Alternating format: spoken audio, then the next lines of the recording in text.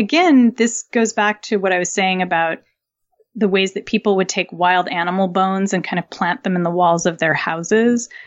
These were people who didn't think of humans as being the number one animal on the planet. You know, they were used to being just one scrappy animal among a whole bunch of other animals who were just trying to survive. Welcome to Science for the People. I'm Bethany Brookshire, writer at Science News and Society for Science and the Public. And you know what? I live in a city. And, you know, probably you do too. By 2050, the United Nations estimates that 68% of the entire human population is going to live in a city. That means 68% of us will wrestle with the local highway system and curse trash pickup and street cleaning. We'll be on municipal water and electricity. As more and more of us migrate to cities, it almost begins to seem like our fate. Homo urbanus or something. But is it? Are cities eternal? Why do we want to live in them so badly? And then, why do we want to leave? Luckily for all of us with these deep philosophical questions, Annalee Newitz is here. They are both a fiction and nonfiction author, contributing opinion writer for the New York Times, the founder of IO9, and the former editor-in-chief of Gizmodo. They've also written numerous books, including the novels Autonomous and The Future of Another Timeline, and the nonfiction book Scatter, Adapt, and Remember, How Humans Will Survive a Mass Extinction. Now, they are here with their latest book, Four Lost Cities, A Secret History of the Urban Age. Annalee, thank you so much for being here. Thank you so much for having me. First, and I'm sure you get this a lot, you pick four specific cities here. The four cities are Çatalhöyük, which I am very proud that I can now pronounce, Pompeii, Angkor Wat, and Cahokia. Why these four cities? So it was actually a pretty long process of elimination. I worked on this book for about 7 years, and for at least a year of that time, I was kind of interviewing cities, talking to people in the cities, learning about them, trying to figure out everything from whether the cities would kind of represent their own unique urban tradition, because I wanted to include a lot of different urban traditions. So there was that concern, but then there was the more pragmatic concern about, can I get to the city? Like, can I afford to travel there? How will I get around when I am there? So there were some, like I said, sadly pragmatic decisions, but I still managed to get to some pretty remote places and pick a range of cities that I was super happy with. I partly picked these cities because I fell in love with them, but partly because they span a pretty good length of urban history. We start with Çatalhöyük, which is a 9,000-year-old Neolithic city, and then we end with two cities that were really going concerns about 1,000 years ago, and one of them is in what is now North America, that's Cahokia, and one is in Southeast Asia. And that is Angkor, which is in today's Cambodia. So even though those two cities are close in time, they're very distant in space. So that was kind of, so basically it was like, how do I cover as much area and time as I can without trying to butt up against really difficult travel restrictions? And it's sometimes very difficult to travel if you're a journalist, especially if you're going to remote locations. So all of that had to come together. Okay, so is it Çatalhöyük or Çatalhöyük? Did I say it wrong again? So what I've heard is Çatalhöyük. Çatalhöyük, oh no!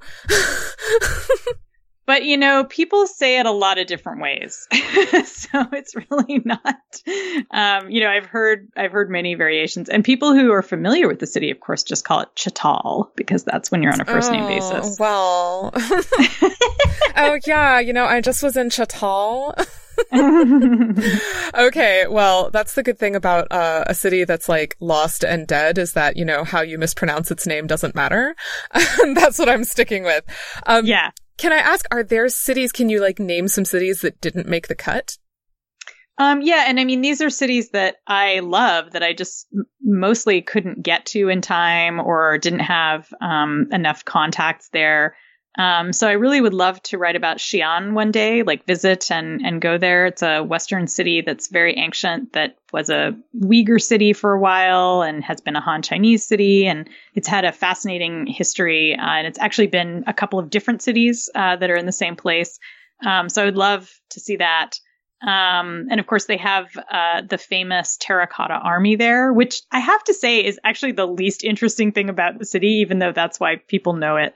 I was really interested in writing about Ugarit, which was a Syrian Bronze Age city, which we don't know a ton about it, but of course we don't know a ton about a lot of cities that are quite ancient. But it appears to have been sacked during some kind of urban uprising, and that was really appealing to me. I'm really interested in that idea. And I did write about the city for the New York Times, but just for a little brief thing, not like a full book length kind of treatment. And then also I'm really interested in Damascus because it's such a long-lived city. It's probably one of the oldest cities in the world. And of course, it hasn't been abandoned, so it doesn't fit into the lost part of this book. And neither is Xi'an. So that was also part of it, was that I kind of, as I was honing in on what the book would be about, I realized that I really wanted to write about cities that had a kind of a finite lifespan, so that you could look at how the city emerged and how it was abandoned and kind of encompass its whole history, as opposed to a city like Xi'an, which of course is still living and breathing and changing, and same with Damascus. So yeah, so it was, I did get to visit a lot of places as I was considering what cities to include. So there was that benefit for sure. Well, I wanted to start with Chatal. We're on a first name basis now. Awesome. Which I think was honestly one of my favorite bits, because I knew so little about the city going in. And is it the oldest known city? Are there older cities? So this is a source of debate, and I talk about this in the book. There's two pieces of the debate. One is, what is the oldest city, which honestly, we're never going to know. What we can say is that Çatalhöyük is one of the oldest cities. As I said, it's 9,000 years old. It starts its history during the Neolithic. And during the time that people are living there for about 1,000 to 2,000 years, we see people start to consume dairy products. So they go from not using dairy products to using them. We see them intensifying agriculture, and we see them invent ceramics. So this is a city that is kind of within its own history, has sort of held humans as they went through these incredible technological revolutions, because ceramics was an incredible technical revolution. And I don't think we appreciate that enough. And so it's really, it's quite astonishing. And the other part of this uncertainty around it is that there's a lot of debate over what counts as a city. And so for a lot of archaeologists, Çatalhöyük doesn't count as a city because it didn't have money, it didn't have writing, it didn't have taxation as far as we know. It didn't really have monumental structures. Certainly the city itself was a kind of monumental structure because at least 5,000 people lived there, and that would have been the biggest settlement that most people had ever dreamed of. You know, most people lived in towns of, 100 people or 200 people. And so I think that it's worth calling Çatalhöyük a city because it was the city of its day. It was the biggest agglomeration of people for many kilometers around. And there was a huge amount of art, a huge amount of technical innovation.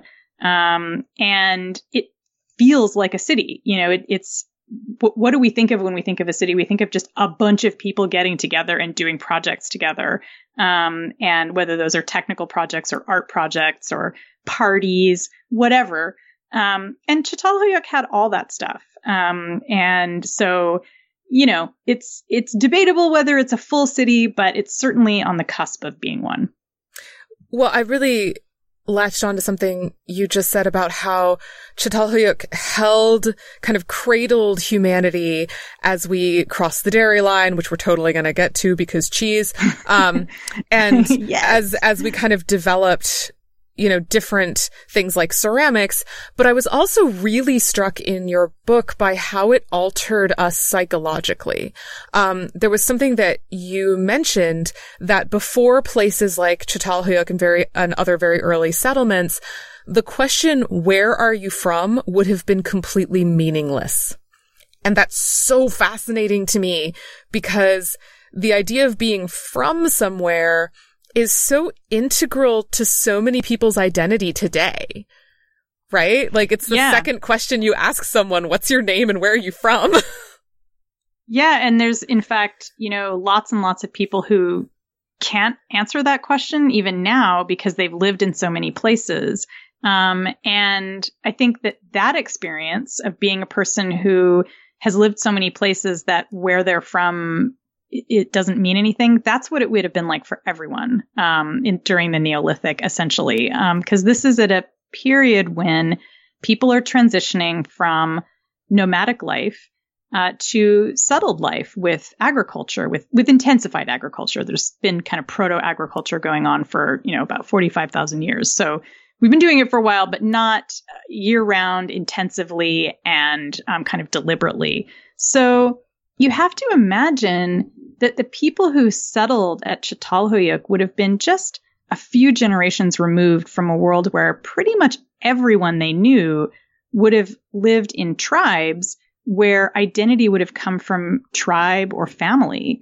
And so if you asked someone kind of who they were, it wouldn't be like, I'm from New York or I'm from Çatalhöyük or San Francisco. It would have been, I'm from Bob, and Bob is from, Marcus, and, Marcus is from whoever came before Marcus, because those were the kinds of names that people used in the Neolithic. I don't know. I'm just waiting now for us to uncover an ancient skeleton with a little name tag. Hi, my name is Bob. My dad was Marcus.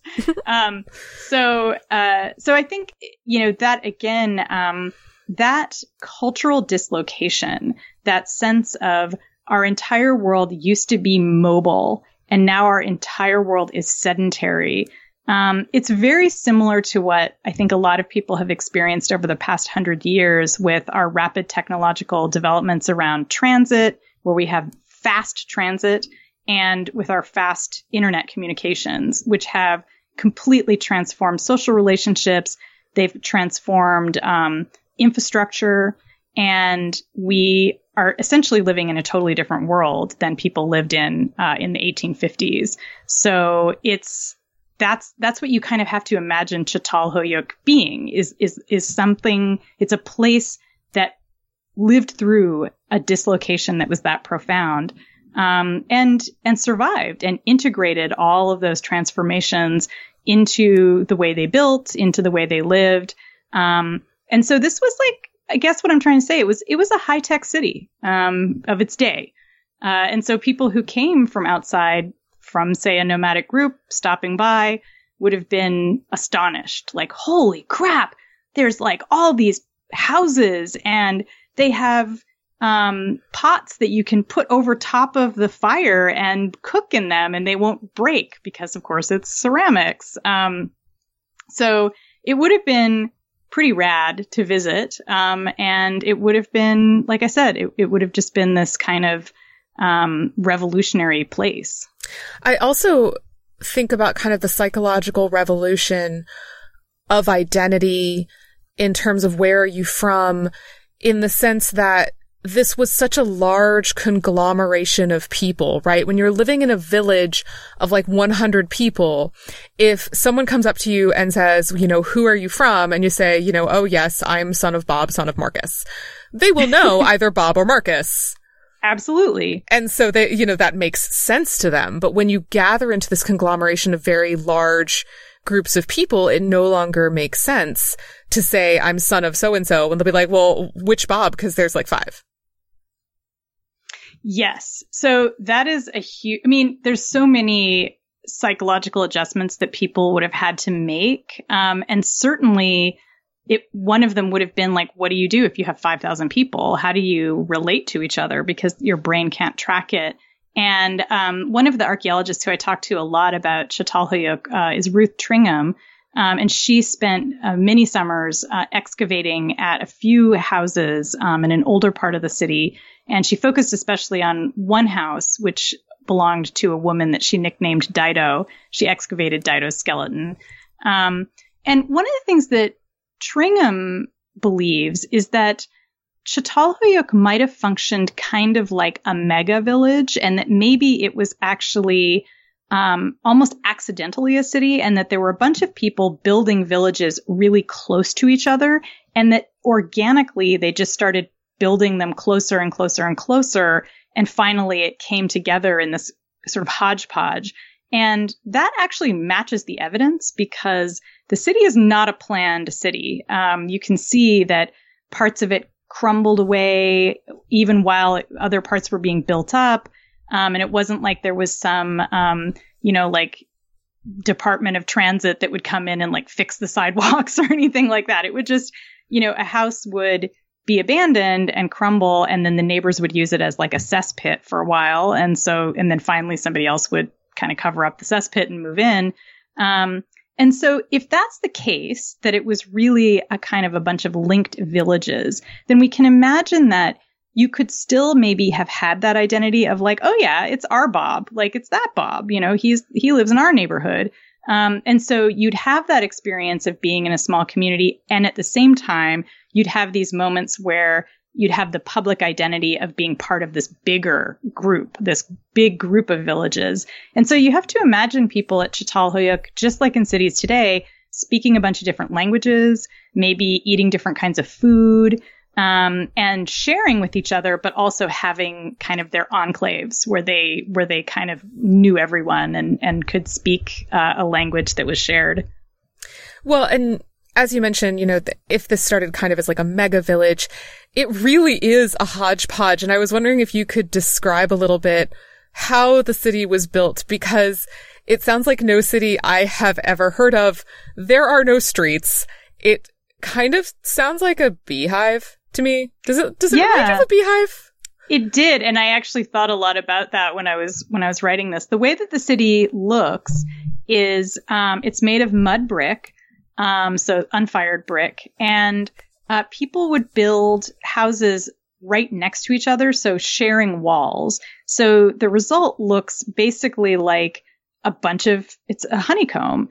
And it's especially like a honeycomb because people entered their homes through doorways in their roofs. So the way that you'd get to your house would be to climb a ladder onto the roof of whatever house was closest to the edge of the city. And then you'd walk on walkways across a bunch of neighbors' roofs until you got to your house. And then you'd open the door and go in and go down another ladder into the hearth area. People did a lot of work on the rooftops. So it really would have functioned like a city, not a city grid, because it wasn't really grid shaped, but it would function like sidewalks and streets up there. So people would be up there sleeping possibly during the warmer months, but also doing, textile making, doing curing of meat, any kind of food preparation. We know that people had hearths in their mud brick homes, but they also would build kind of braziers up on the roof, like a more open air fire on the roof. So we think that, and there were like tent structures up there too. So we think that people spent a lot of time in this public space on their roofs. And then they would have these private spaces inside their little honeycomb cell, down below. And, these, places their houses were really nice, actually. They put, basically wallpaper on the wall. They would plaster the walls very frequently to keep them nice and clean, and use red ochre paint to paint really elaborate, beautiful designs on the wall. A lot of abstract designs like wallpaper, and then also some figurative stuff. And they would do other amazing things like sink dangerous animal bones and teeth like into the mud brick. So to kind of maybe as a ritual thing, maybe as decoration. But then the part that's really weird to us in the modern world is that they buried their dead under their bed platforms in these mud brick houses. So every house that's been excavated at Çatalhöyük, as far as I know, has had at least one or two skeletons under these bed platforms, and usually a lot more than that. And so these were probably ancestors, kin, honored members of the family that they would bury in the floor. And often then they would excavate them. And especially they would take out their skulls, the skulls of their loved ones, and plaster them and decorate them and put them out on display. And some of these skulls would get traded between families. And we know this because the skulls would eventually be reburied. And so sometimes archaeologists will be excavating and they'll open up one of these bed platforms and it's like, there's one skeleton and 9 skulls. Probably there was not a 9-headed person. So these are, and of course, by examining the skulls, we can see that some of them stayed in circulation throughout the city for like 200 years. So somebody's skull was like being handed around. And again, we don't know why they did this. Archaeologists always use the phrase ritual purpose when what they mean is like, okay, they were doing something symbolic with it that we don't understand. It was some kind of ritual. Thank you for defining that, because that drives me crazy. I hate when people are like, oh, yes, they used it for some sort of ritual. And of course, to a lay person, you hear ritual and you think something religious is going on. When archaeologists say ritual, like they would say brushing your teeth is a ritual because it's something you do habitually and often. Totally excellent point. And one of the and it's, lots of things are a ritual, like putting on chapstick, before I did this podcast is a ritual, and like when people see my ritual. Yeah, and when people see my chapstick in the archaeological record next to this microphone, they'll be like, "Huh, wow, some kind of ritual that took place." And I think it's especially interesting at Çatalhöyük because we don't know what their spiritual practices were. And for a lot of archaeologists, there's an open question about these skulls as to whether they represent something spiritual and religious, or if they represent historical thought. Because if you have a 200-year-old skull who you think of as your ancestor or as a revered elder, that's a way of thinking about deep time. And there were a lot of other rituals at Çatalhöyük that indicate that people there were very, very interested in deep time. Because as the city grew, people were building their homes on top of other homes that had collapsed. So slowly over time, the city becomes a hill. And if you dig down, as archaeologists are, of course, you can find all the layers of the city. But there's evidence that people who lived in the city during the Neolithic sometimes themselves did those kinds of excavations. And it's very interesting. It didn't just happen at Çatalhöyük. It happened at other Neolithic sites like this, where archaeologists find evidence of people digging down through their own city, digging down through hundreds of years of settlement, and engaging with it, like pulling it up, extracting bones, extracting pieces of ceramics from these ancient ancestors and doing something with it. So were they archaeologists, Neolithic archaeologists? Maybe so. We just don't know. So now I hadn't really thought of people using these skulls kind of as historical figures. Like, this could have been somebody basically being like, oh yes, we're currently hosting the skull of George Washington in our family. We're very excited. It absolutely could have been. And, it's amazing to think about how history itself, like the study of history, is as old as what we think of as history. So Ian Hodder calls it history within history. He's one of the archaeologists who worked for a long time at Çatalhöyük. And that he said that to him, in the end, that was one of the most interesting parts of Çatalhöyük, because people lived there at a pretty high density for at least 1,500 years. And so if you'd been living there, you'd be aware of that. You in the same way that people who live in Paris are aware that they live in a city that's very, very old. And so it's just funny to think about people at that time having that same sense of historical perspective, because it seems like it's so long ago to us. But of course, to them, there was also this ancient history that came before them, too. Well, and it's funny, I feel like a lot of people might think of, burying your dead under the bed as kind of ghoulish. Sure. But I actually really think it's sweet. I think it's lovely. It's like, you want to be close to your mom. And maybe you're close to your mom by like keeping the quilt or her old car, and maybe you're close by burying her under the bed. Absolutely. It's the same impulse. I actually, I carry my dead father's wallet with me all the time. I use his wallet. Oh. And that's, I guess you could call it ghoulish, or you could call it an homage to him.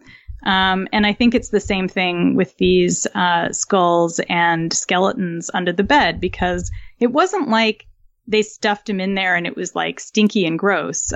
There's some evidence to suggest that probably people would leave the bodies out to be picked clean by birds and then bring them back when they were clean skeletons and then bury them under the bed.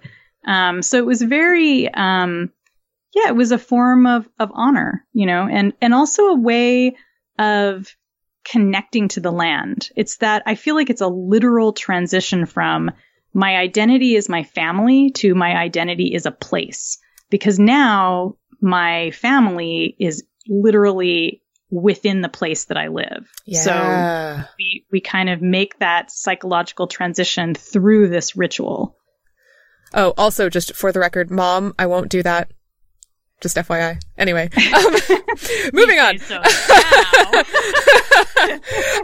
we were mentioning this honeycomb style, and like the streets were literally the roof. Yeah. And I was really, why don't we do that anymore? Because it's kind of neat. I know. Why did we leave that behind?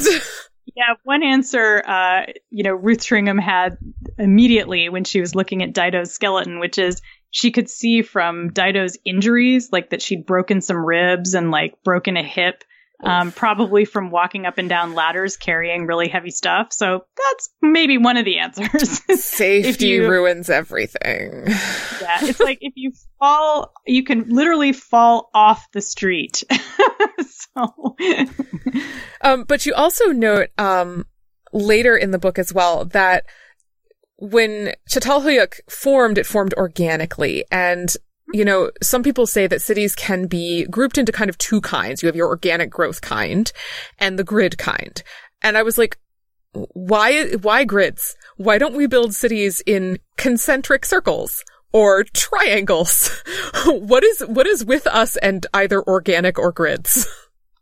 That's a really interesting question. I mean, a grid doesn't have to necessarily be like a square grid. It's more just, I think that distinction, which I think is a Spiro Kostof distinction. He's a fantastic urban theorist who has been very influential. And he kind of makes that distinction between like the organic and grid city. But a grid is also a kind of centralized planning as well, if that makes sense. So it's not just about the shape of the city. It's about how it's being built and whether it's being built by like a central authority that can actually say, all right, we're going to lay out like 12 streets in a row, as opposed to if you're building it organically, it's like, well, Bob built a street yesterday. Marcus built a street 40 years ago.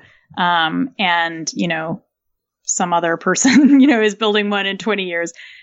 So I don't know of any cities that are on a triangular grid, but we certainly have about a, ton of cities that build pyramid shaped monuments. So we do like triangles, I'm just saying triangles come up. There's ziggurats, there's pyramids.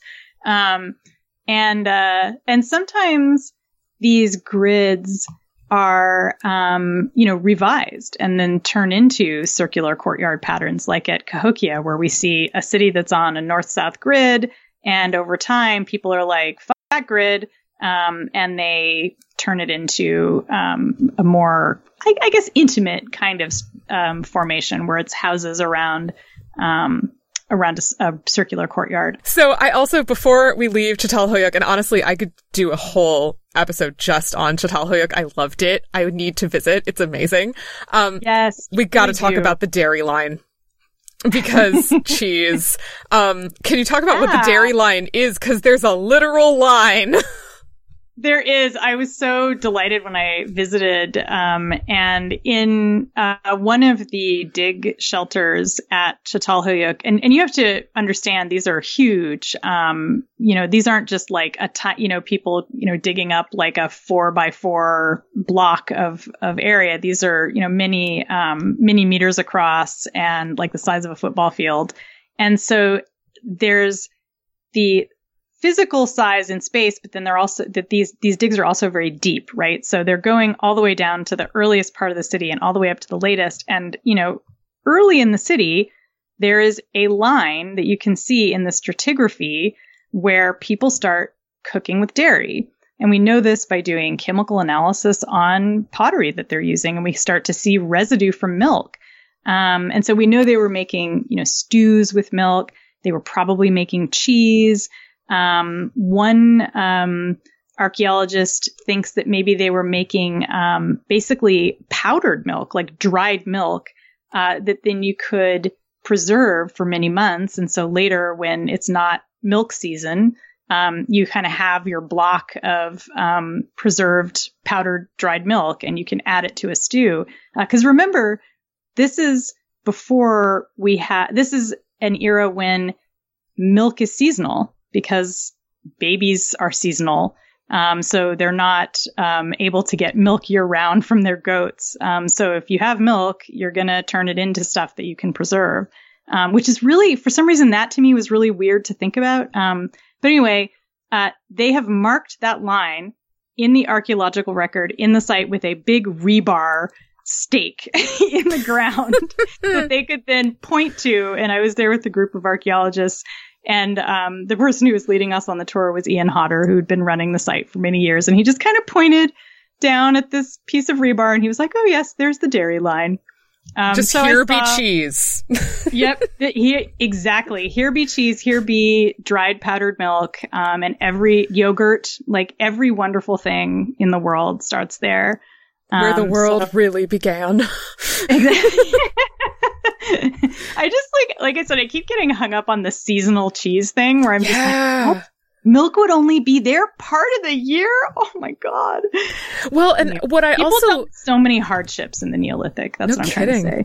But what I also love is that the dairy line is such an interesting thing, because it also brings up another kind of point of how agriculture, cities, and domestication changed our identity, because with the advent of the dairy line is the advent of us as a species that domesticates and controls other species.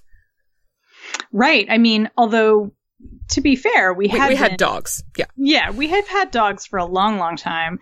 And we don't know exactly, which came first, the domestic goat or the cheese. Because of course you can do other stuff with domesticated goats too, like meat. And so you're absolutely right that it ushers in a phase where you're not just raising goats to kill them. You're raising them because they have products that you want. And so your goats become kind of your colleagues or your allies. They're helping to be productive members of the community, essentially. And with this also comes, it's not just our domesticated friend animals like dogs and goats, but also this is around the time that we start living with mice and vermin, because once you're storing grain from farming, that's when the mice move in. And there's tons of archaeological evidence from Çatalhöyük that mice were living in the city. So the animals we live with are not always domestic, as you know well. Oh, yes. Thinking a lot about our relationship with vermin. So. I have been, yeah. And I was also noticing some of the stuff that you said when you were talking about kind of the dairy line and like, the advent of, living together with goats and with rats and mice. there's also this really interesting depiction in Çatalhöyük of animals as art. And the depictions kind of show a relationship between humans and animals that is somewhat different from now.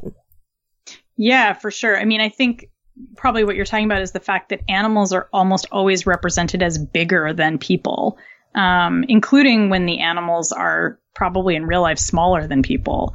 But even like if there is like, say, a hunting scene with a, with like a large cow or a large bull, they will be much, much larger than the people. Like they're sort of kaiju style bulls, and people will be represented as just these tiny little stick figures around them. And I think, again, this goes back to what I was saying about the ways that people would take wild animal bones and kind of plant them in the walls of their houses.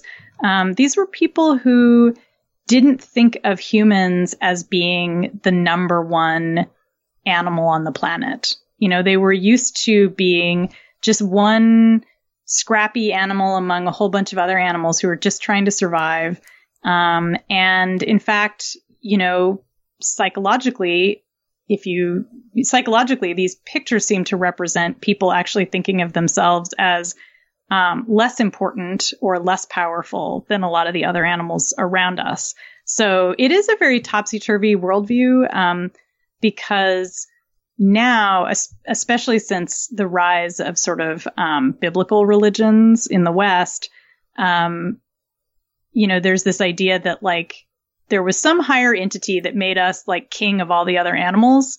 And I think that a lot of kids just grow up believing that, but that's not what Neolithic kids would have thought at all.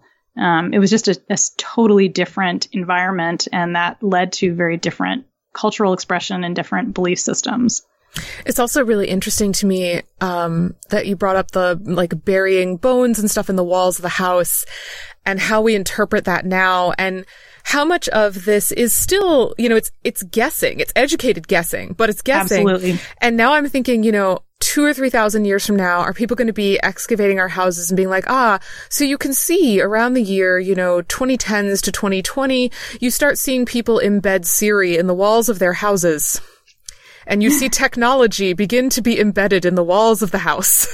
Yes, and in people's bones. And, yes! Yeah, well, it obviously was some kind of ritual. Or maybe they would say, you can see here that, before we thought that we loomed large over our smartphones and we thought that we were the more important. Yeah, totally. I also think it's funny, the stuff that we understand better, like, because of our perspective in the present. Somebody was asking me last night about this sort of same question. They said, well, what if in the future, archaeologists are looking back and they're trying to figure out why it is that so many people were part of the Jedi religion and what that meant. And I said, well, what if in the future, all religion is actually fandom? And so the only thing that makes sense to them is the Jedi religion. That's the only thing they really fully understand from our time. So I would like to join this religion, actually. This sounds amazing. The Jedi religion is incredibly popular. And so that's the thing about projecting into the future and imagining what future people will think of our stuff, is maybe they'll have changed so much that they'll actually have an even more informed perspective, and they'll be like, oh, that's when they started embedding technology in the walls. Now we kind of know better and we are doing something else with our technology. But that was the moment when they first started to figure it out. So who knows what they're going to figure out. But so one of the themes that I actually that really stuck out to me in this book is, and this runs through Çatalhöyük, and also I saw a lot of it in Pompeii, and then again actually in Cahokia, is that there's this rise and change in the concept of privacy and the concept of private and public space. And this was just so cool to me, because when you think about it, there was a time when humans had no concept of privacy. Right. And I was wondering, can you talk about the rise of cities and the concept of private space? Absolutely. Yeah, this is a thing that archaeologists do think a lot about because, of course, we've been talking a lot just today about how there was this jarring transition when people went from a kind of nomadic life to a settled life. And one of the pieces of that transition involved privacy, because there's going to be a lot less privacy if you lead a mobile lifestyle. You're not going to have solid walls that can block sound. You're just not going to be able to hide as much stuff physically from other people the way you can if you have 4 walls and a roof, and your neighbors can't hear you quite as well as they might if you were in tents. And you can put a bunch of stuff in there that nobody sees unless you invite them in the door and are like, hey, check out my collection of cool, antlers or whatever I've got. And so there's a lot of evidence that places like Çatalhöyük, not just Çatal, but many cities during the Neolithic period, would have been moments when people were learning how to live together by creating privacy. Because again, this comes back to the question of how do you put 5,000 people together in one place when everyone's used to living with groups of 100 people?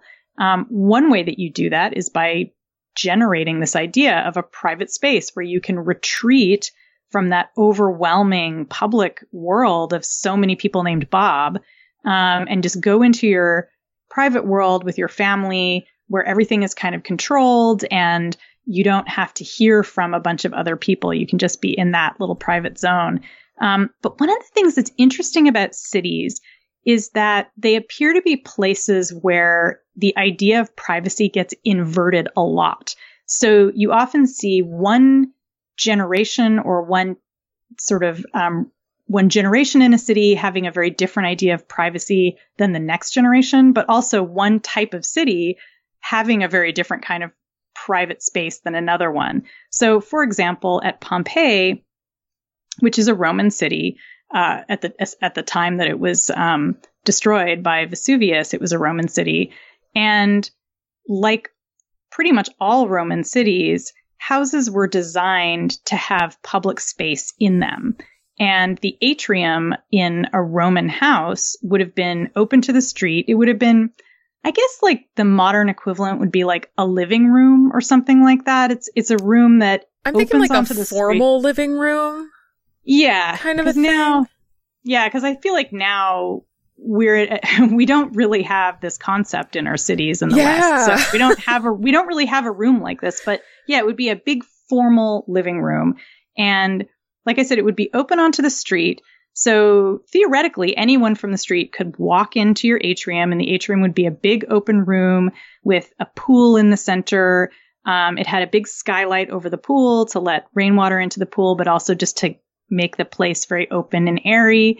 And then from the atrium, you could go into the man of the house would have a business area where he might receive visitors.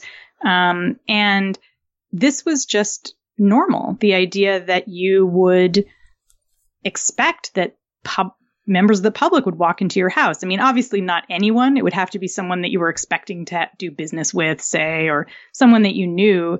But it could theoretically just be like a dude off the street who's like, hey, I was thinking of, doing some business. What do you say? And certainly on top of all that, these rooms would have just been open for people to look at. So anyone walking by can kind of look into your living room. Right. There's no door. There's like door. A gateway. Yeah. I mean, some of them obviously there's variety. Not every house looks the same. So some of them would have had gateways, and some of them would have had kind of tunnels that you would go through to get to the atrium. And but the idealized Roman house, the one that, would appear kind of in an architectural magazine if you had those in ancient Rome, would be a place where the atrium was open to the street and you could just walk in. And then you have, again, very different ideas of public and private in places like Angkor and Cahokia, where there were a lot of public spaces built to hold people to do all manner of different activities, ceremonial activities, games, parties. And, in Angkor, there were, public areas all around the downtown where there were reservoirs that were both ceremonial and practical, just large areas to gather. And at Cahokia, same thing. You had massive public plazas that were not. The thing that's interesting about the Cahokian Plaza is that I think when Westerners think of a public plaza, we always think of the market square. And we're like, well, that's where the public gathers, is the market square. But at Cahokia, that wasn't it. It was not a market square. It was literally just a place for being in public, and for gathering together to do all kinds of stuff, but not commercial stuff. It was much more to have events where you came together as a community to share in work or share in some kind of party. They had a lot of barbecues at Cahokia, so there's a lot of barbecuing in the plaza, or barbecuing at the edges of the plaza. And so these are all basically different ways of thinking about what's public. So is the public part of your city inside your house? Is it on your roof? Is there a formal plaza? Is there a formal area where the public can get drinking water, like at Angkor? So depending on how you're organizing that space, it's going to be conducive to all different kinds of social meetings. And it's really a big part of urban design, is thinking about where the public can gather, and whether you're going to allow the public to gather, because that's a whole other thing that happens in cities too, is trying to limit the way that people can gather, which I don't really get to that much in this book. It's more of a modern phenomenon. But yeah, so this is, I think, anytime you encounter a new city, particularly if it's removed from you in time, like, so if it's a historical city, it's interesting to think about, where did people go when they wanted to be in public? Where did they go when they wanted to be in private? And who controlled that? Who got to have privacy and who didn't? And in some cases, who got to have public life too, by the way. Yeah, and that's really fascinating to me, kind of how quickly the places for public and private life can change. We were talking about, when I was little, and I first learned about Romans in the 80s. When I was little and I learned about Romans, I learned about atria, and they would say, it's like a formal living room. And as a child, I understood what that was because my neighbor had one. But now nobody has that. They don't build houses with formal living rooms anymore. Mm-hmm. And nobody has them. Everybody's formal living rooms have been changed to I don't know. Probably at this point, they've all been changed to home offices. But, so even within the space of a generation, that concept has changed. And similarly, you were mentioning, people think, you gather at a marketplace. When was the last time you gathered at a marketplace? Even before COVID. Well, I think it depends on where you live, right? I grew up in the suburbs and we all hung out at the mall. And there's still plenty of places in the United States where people hang out in malls, or they go to the, local farmers market and hang out. What it made me think of actually was growing up kind of in the country, where we gathered was the place where the local sports team played. Yeah. So we'd gather in the large, huge basketball complex. Nice. And it wasn't just that, it wasn't for basketball. It was also where we held graduation and prom. And there'd be marketplaces for various things would sometimes get set up there. Ceremonies of various kinds would be held in the sports center. Yeah. The rituals of your native land. Yeah, and that's actually very Cahokian, actually. The Great Plaza at Cahokia was definitely used for sporting events, and that was a big pastime for people. So yeah, Americans going back thousands of years have been gathering in sports arenas to do all kinds of stuff. And it's just, cities are places designed to bring the public together. And so every city is always going to have something like that. But yeah, it's sometimes public spaces extend all the way into what we think of as private spaces. But then the opposite can happen where places that you think should be public actually get privatized. Like people have private beaches, or they'll have a big chunk of land that's belongs to them, and you're not allowed to go on it. So, again, that's another weird inversion where, why should a beach be private, or why should this giant field belong to just one individual? And that's part of cultural change, is that we rebuild these ideas of public and private to suit our environment and to suit the elites. Capitalism ruins everything.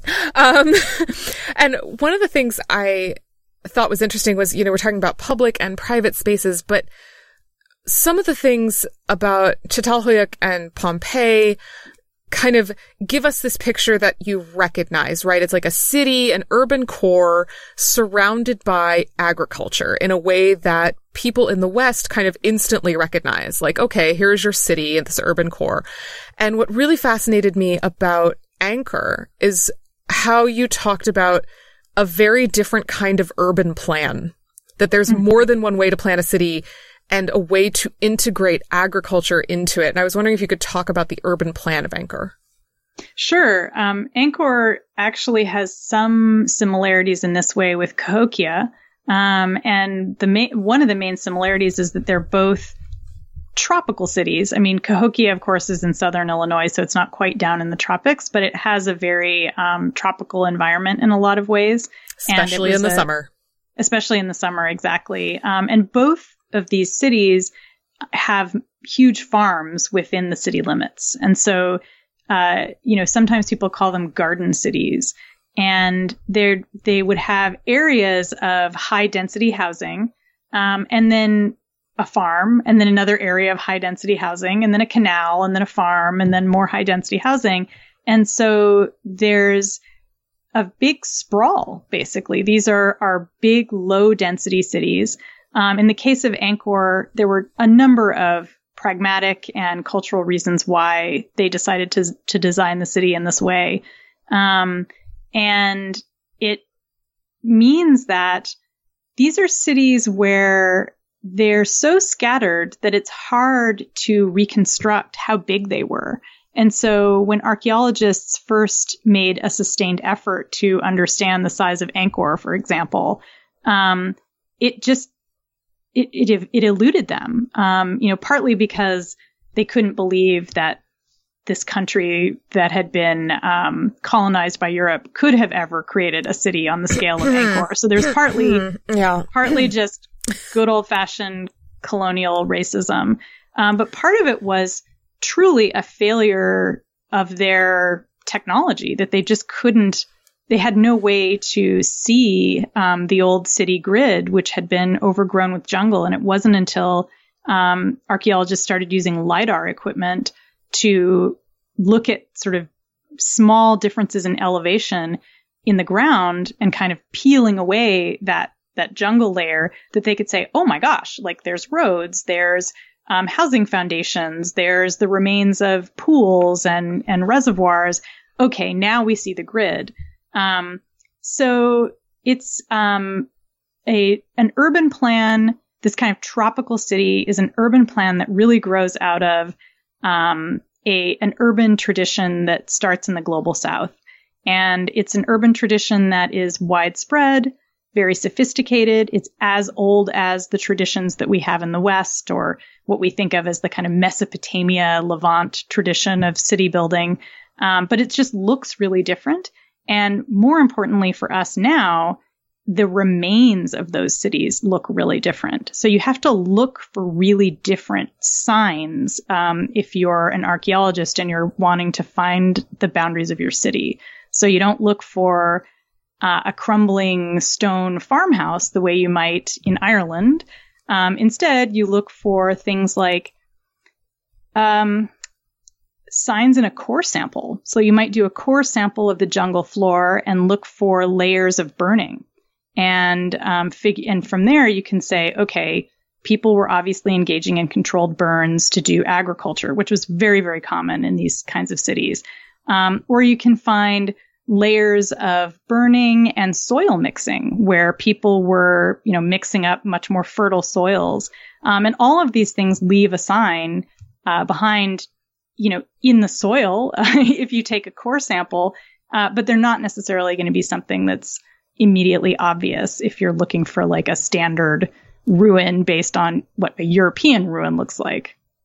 Well, and one of the things that I found really interesting about the Angkor kind of urban plan is that it did end up kind of suffering from a climate issue, which caused not necessarily its abandonment, but kind of its movement elsewhere. And this kind of struck me as odd at first because the idea of this kind of very diffuse city with everyone having their food production very nearby, at first blush to someone like myself, that seems super sustainable. And I was kind of wondering why it didn't work out. Right. I mean, it is sustainable. And in fact, a lot of archaeologists talk about how this kind of city design has a lot to teach us now when we're dealing with so many climate changes and so many fluctuations in rain and in drought. So it would have been sustainable if it hadn't been for those meddling kids. By meddling kids, I mean basically bad government.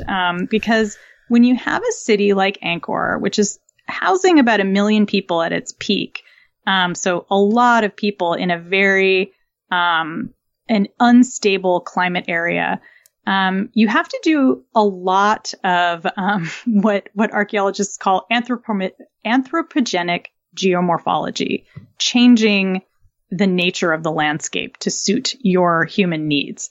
And so at Angkor, for example, a lot of that just meant how do you bring water into the city during the dry season? So they built a lot of canals up into the Kulen Mountains, which were a source of most of their drinking water. And they also built massive reservoirs and then individual pools even at people's houses. But there were these massive, massive urban reservoirs that were partly for show because they looked really badass, but partly for keeping all of the water that they got during monsoon season and keeping it year round for irrigation and for drinking. So this is great as long as you have a well-maintained, well-treated labor force that can keep silt out of your canals, that can keep your reservoirs clean and repaired, and that can keep all of your urban infrastructure like bridges over the reservoirs well-maintained as well.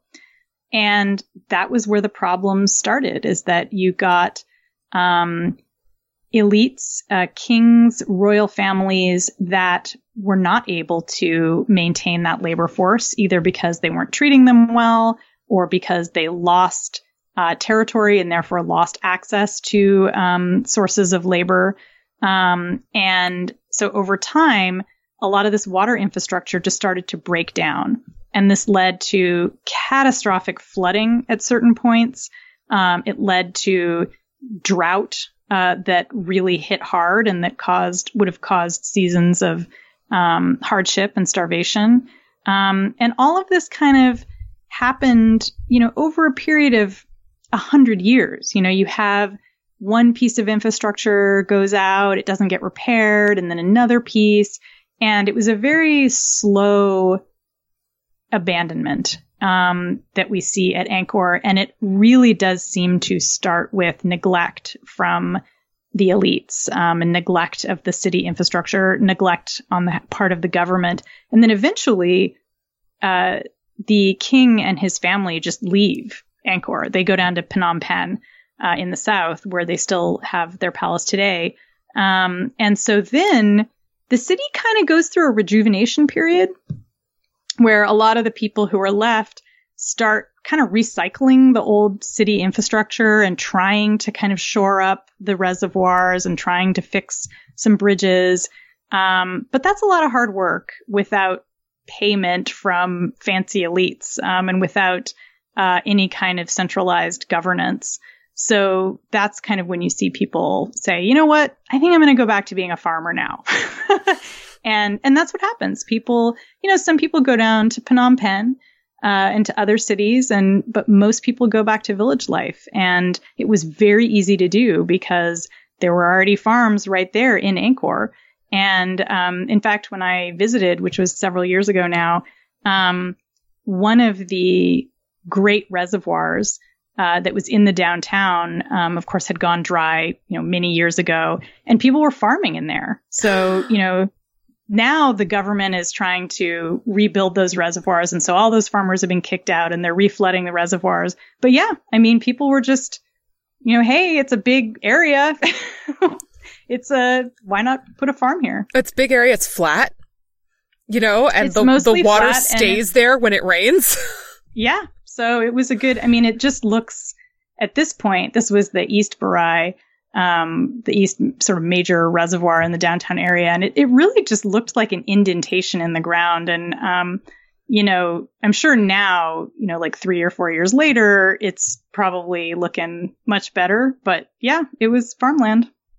And the last thing I wanted to ask about, because I know I can't keep you forever, but one of the things that struck me about Angkor and also Cahokia, and Pompeii, which Çatalhöyük did not have, and that was our deep devotion to giant objects, like pyramids and mounds and temples and that huge silver bean thing in Chicago. Like, why are we so into monumental architecture? Like, when you go to look for a city, the ruins of a city, what you often find is not, somebody's townhouse. You find, the half-buried remnants of the Statue of Liberty now inhabited by apes. Right, exactly. Or you find like the ziggurat or whatever. Yeah. So, there's a million hypotheses about why it is that people build monuments. But as I mentioned earlier, one of the definitions of a city, which we get from an early 20th century anthropologist named V. Gordon Childe, is that it has to have monuments. So that's kind of just built into anthropologist's view of how this works, of how urbanization works.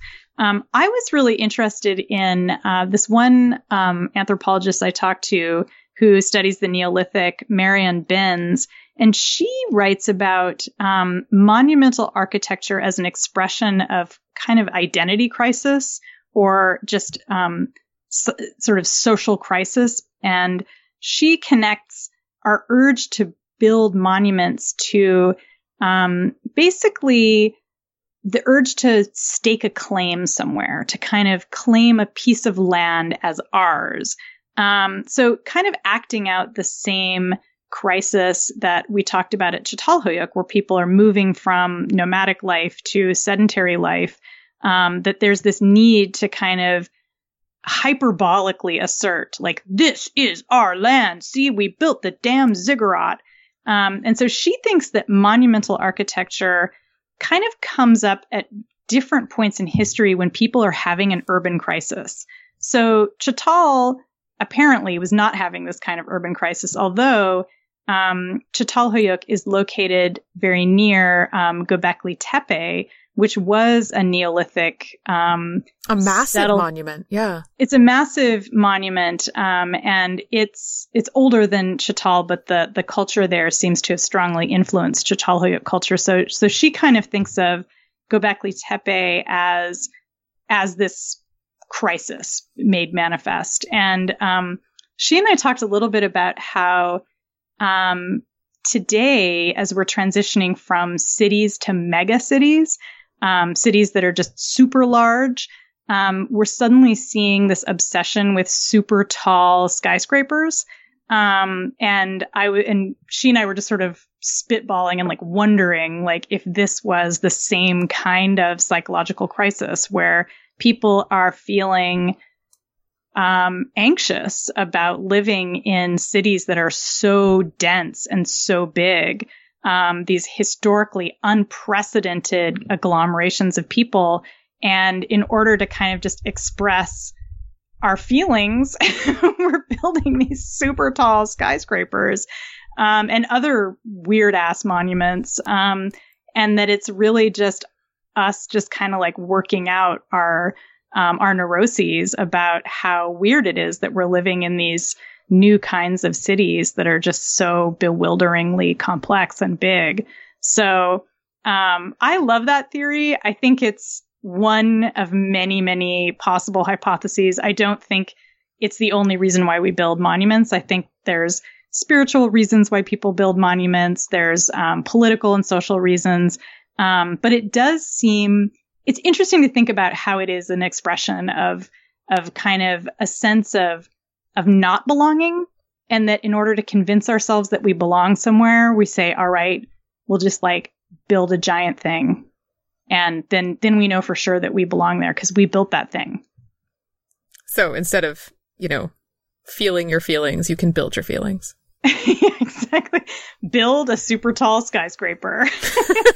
Or, build the Empire State Building, or like build, I don't know, a ziggurat or a pyramid, or like a really tall totem pole along the coast, the Pacific coast, I'm now thinking I need a giant coronavirus monument, like just a big virus spike protein thing.